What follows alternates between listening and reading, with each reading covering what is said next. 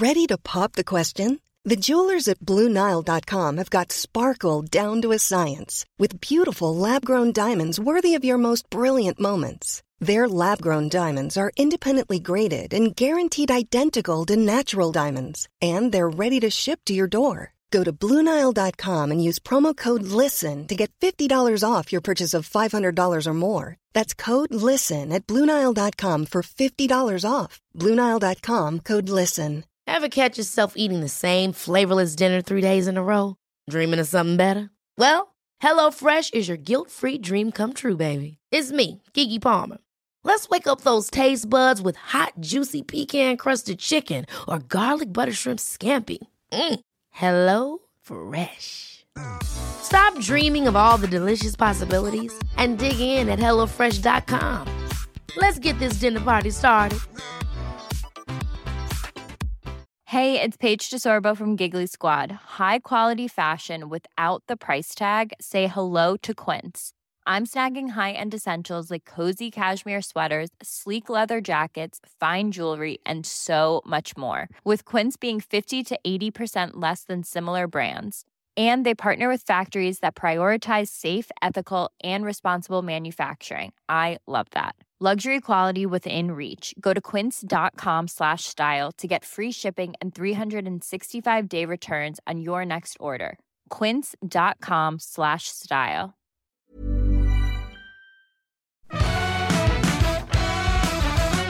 G'day. Hi, I'm Washer. This is Better Make It Quick. It's the quick Wednesday version of Better Than Yesterday, which is a podcast here to make your day-to-day better than yesterday. One of our producers, Bree Steele, is combing through the back catalogue and finding episodes that really stick out to her. Because, let's be honest, her ears are different to my ears, and she finds things enlightening and interesting in ways that I don't. And I asked her, hey, Bree, go find some episodes that you really dig. And I'm loving going through what she finds to be fantastic because I don't know, man. I have the conversations and they're slightly different to how I remember them, and I listen back and I'm like, damn, Bree, that's a goodie. This one's fantastic. We'll go back to our old apartment, 2019, in a time before bushfires and a time before pandemics and a time before Wolfie was born, just before Wolfie was born.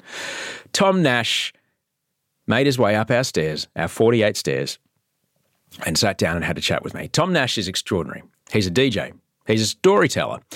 He's a quadruple amputee. And he's from Sydney. Tom and I have known each other for a very long time. I would often bump into Tom in my party days, like 20 years ago or something, which we go into in the longer version of this show.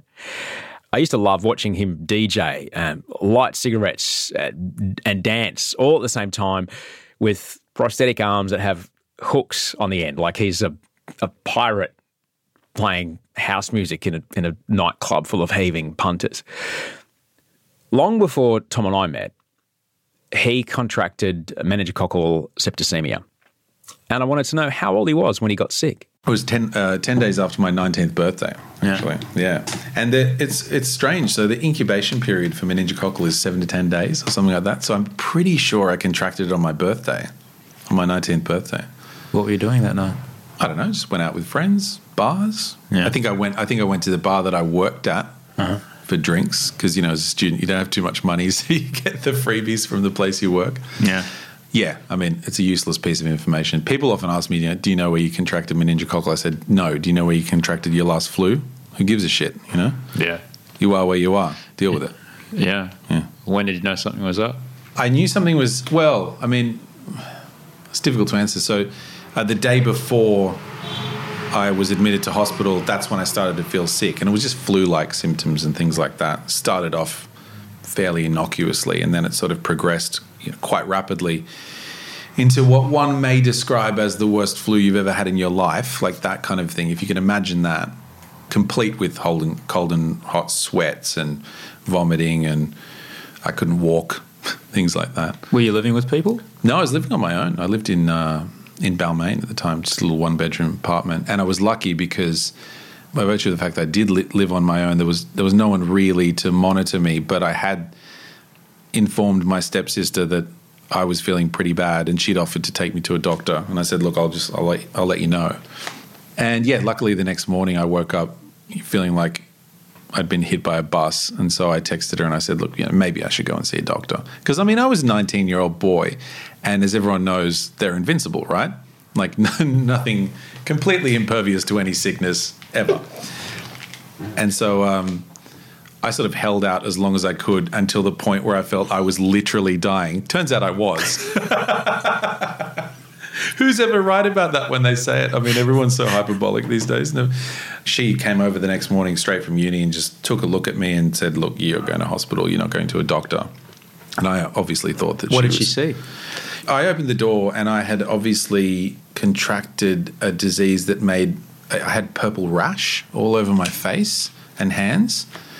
So that's what meningococcal presents as in its very late stages, like almost when it's too late, then you'll get a purple rash. And my body had also swollen a bit.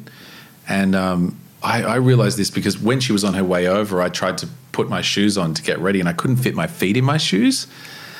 And for some reason, I felt so bad that I couldn't register why this was a problem. I'm like, why can't I fit my thing? This never happens. Did I put on weight? Yeah, that was, it didn't really click to me. And then I had the purple rash, which I obviously couldn't see because I hadn't looked in the mirror. And then that was it. She's like, look, you're going to a hospital. Luckily, there was one up the road.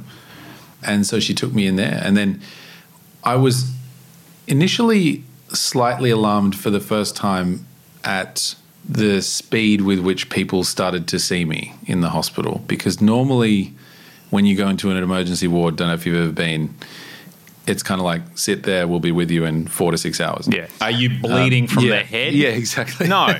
Have a seat. Yeah, exactly. Yeah. Or even if you are sometimes. Like the receptionist looked at me and she was like, right, get in that wheelchair, straight through to a room. They started ripping my clothes off me, sticking needles into me, all this sort of stuff. Felt like a human pincushion. So that was the first time I kind of raised my own eyebrows and was like, all right, what's going on here?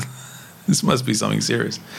And they immediately transferred me to RPA, that was Balmain Hospital, because they were ill-equipped to deal with something like that.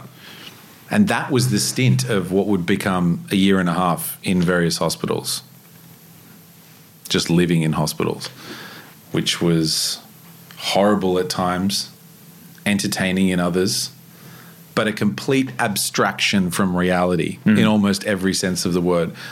It's a period of my life where music came out that I've never heard before.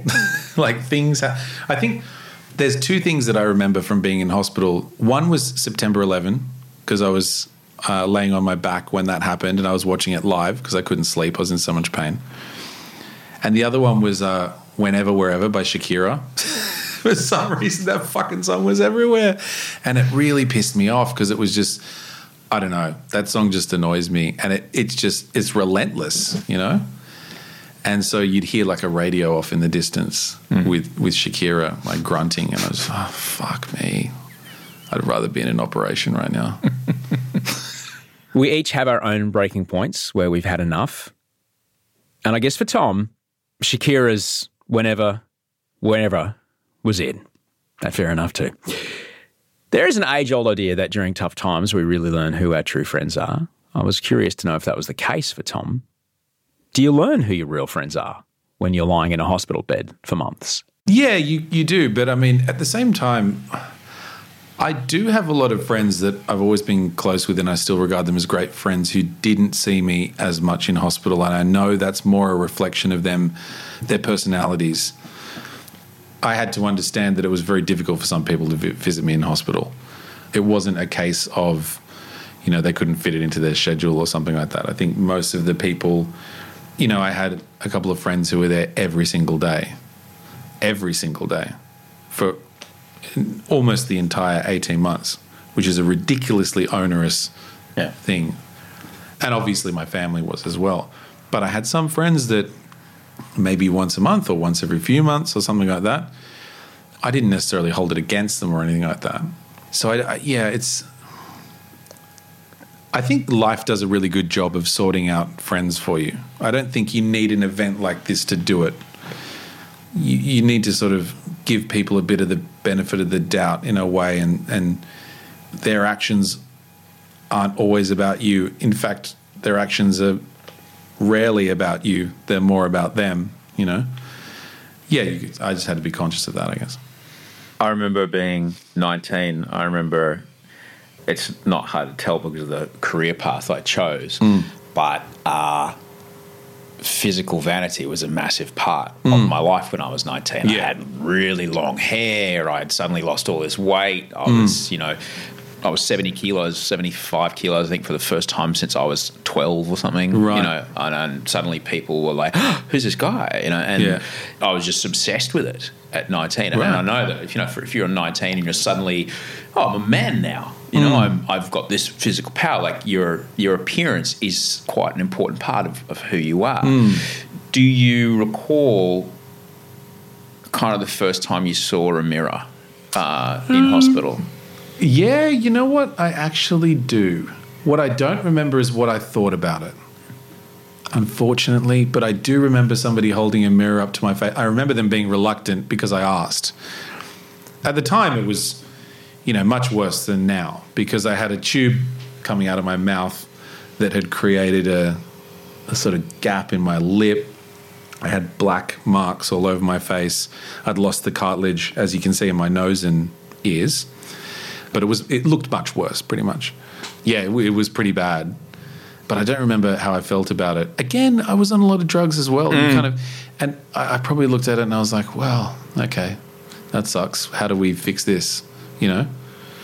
I don't think I ever remember getting depressed about it or anything like that. It was more of a motivator of, how do I get out of here and how do I fix this all up?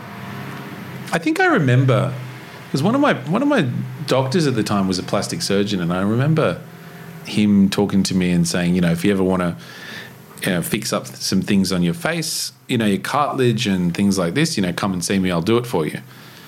And I remember thinking that was something I might do in the future. And then I remember making the decision when I got out to leave it. Because I don't know whether it was just that I'd gotten used to it and it was my face now, and you know how you kind of get used to that. But also, at least in the initial stages, it was a reminder of what had happened to me when I looked in the mirror, And there's value in that, for sure. What value are you talking about? Well, I mean, it's like a battle scar, right? You'll never forget. You'll never forget. We are going to hear a bit more from Tom Nash in just a moment. We do have to play some ads to help keep the lights on. So if you do hear some ads, thank you. You're helping us pay the bills. If not, we're back with more Tom in a moment. How would you like to look 5 years younger? In a clinical study, people that had volume added with Juvederm Voluma XC in the cheeks perceived themselves as looking 5 years younger at 6 months after treatment. Look younger, feel like you. Add volume for lift and contour in the cheeks with Juvederm Voluma XC. Reverse signs of aging by adding volume to smooth laugh lines with Juvederm Volure XC. For important safety information and to find a licensed specialist, visit Juvederm.com. That's JUVEDERM.com. Not for people with severe allergic reactions, allergies to lidocaine, or the proteins used in Juvederm. Common side effects include injection site redness, swelling, pain, tenderness, firmness, lumps, bumps, bruising, discoloration, or itching. There's a risk of unintentional injection into a blood vessel, which can cause vision abnormalities, blindness, stroke, temporary scabs, or scarring. Talk to a licensed specialist to find out if it's right for you. When you're ready to pop the question, the last thing you want to do is second-guess the ring. At BlueNile.com, you can design a one-of-a-kind ring with the ease and convenience of shopping online. Choose your diamond and setting. When you find the one, you'll get it delivered right to your door. Go to BlueNile.com and use promo code LISTEN to get $50 off your purchase of $500 or more. That's code LISTEN at BlueNile.com for $50 off your purchase. BlueNile.com, code LISTEN.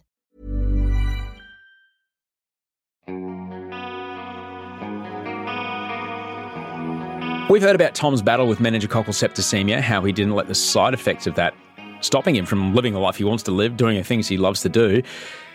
Losing limbs is a life-altering event. So I just asked him. I mean, we've been talking for a while, built up a bit of rapport. What's it like losing your hands? For me, the first thing I thought about was music, because I used to be a guitarist. That was my primary concern. The secondary concern was generally speaking, how debilitating it was. If I didn't know anything about or lower limb prosthesis or amputees, I had less of an idea about people who'd lost hands or arms. So it just threw me into a pool of doubt, you know what I mean, in the deep end. And so, yeah, you had I think the music part of it was the depressing part, and then the functionality part was just the kicker. You know what I mean? Like, how are you going to get around? And at that time, I remember people had been inundating me with resources on, you know, electric hands and how far prosthetics have come. It's the same fucking conversation every 5 years. Someone, you know, comes up to you that, I saw this thing on the television and the Japanese have developed something that's quite sophisticated. I'm saying, no one's using that, okay? It costs $250,000. It's in trial testing phases, and I could probably do more with my hooks than you can with that electronic hand, right? Get rid of it. And so I was kind of sold this propaganda of like, you know, oh, you'll just be like this bionic man. And that, in a way, kind of, you know, satiated my doubt as to how I would live independently one day. I didn't doubt that I would. I just didn't know how. But then again, I kind of like not knowing how I'll end up doing something and just try to do it, because it's never about the end. It's always about the journey. You know what I mean? And I think if I know what the journey is, it would be boring. So I didn't mind that all too much. It was at the point that I decided that I had to learn how to play guitar again with my hooks. That was going to get me over how upset I was about not being able to play music. It's just making the decision that I'm going to work that out one way or another. You know, you need to. I always find that I like to have something to look forward to in my head, whether it be something that I really want to do one day, or something I want to achieve, or some place I want to go, or whatever it is. I like to have something to look forward to. And I think what I did in my own head when I was in that position of losing my arms was I decided that I wanted to work out a way to play guitar. I had no fucking idea how I was going to do that, but I knew that I was going to give it a shot. And that gave me enough hope to be like, all right, let's get this show on the road, you know? Hope is a really important thing. It is. I think it is. Yeah. And just even though you mentioned I really relate to that in my experience, having no idea how I was going to get better when I got really sick, but knowing that, well, other people have either like gotten sober, or, you know, other people have been through psychosis and now they're okay. So that can happen to me. I have no fucking clue, and I want to believe that I can't, because my head's telling me that'll never happen, but I can see it is. So I'm just going to go. I'm just going to keep moving in that direction. That's a really good take home, because sometimes I've had, well, not sometimes, fucking all the time, I have people that will approach me and say, oh, I never could have gone through what you have. And I think to myself, well, really?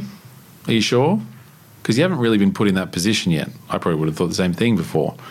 What I'd rather people to say is, or to think rather, I should say, is to look at me and think, oh, turns out humans can go through some pretty horrible shit and be fine.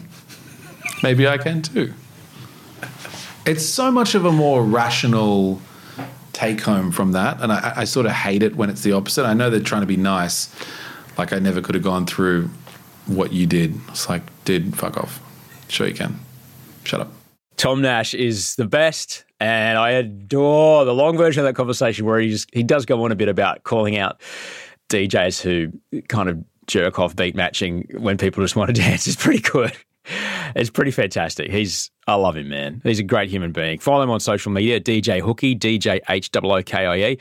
The full conversation is great. Episode 314 of the show. Thanks so much for listening. I really appreciate that you're a part of it. If you want to support the podcast, you can do so on Patreon, patreon.com/Osher. You can find me, send us your email at gmail.com.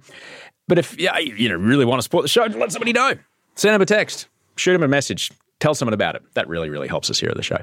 Thanks heaps for listening. Thanks to Rachel Barrett for executive producing everything. Thank you very much to Bree Steele, who produced this episode, Andy Marr, who cut it all together, and Toa Hida for the music. Until I see you Friday, sleep well and dream of beautiful things.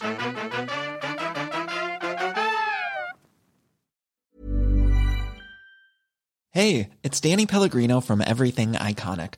Ready to upgrade your style game without blowing your budget? Check out Quince. They've got all the good stuff, shirts and polos, activewear, and fine leather goods, all at 50 to 80% less than other high-end brands. And the best part? They're all about safe, ethical, and responsible manufacturing.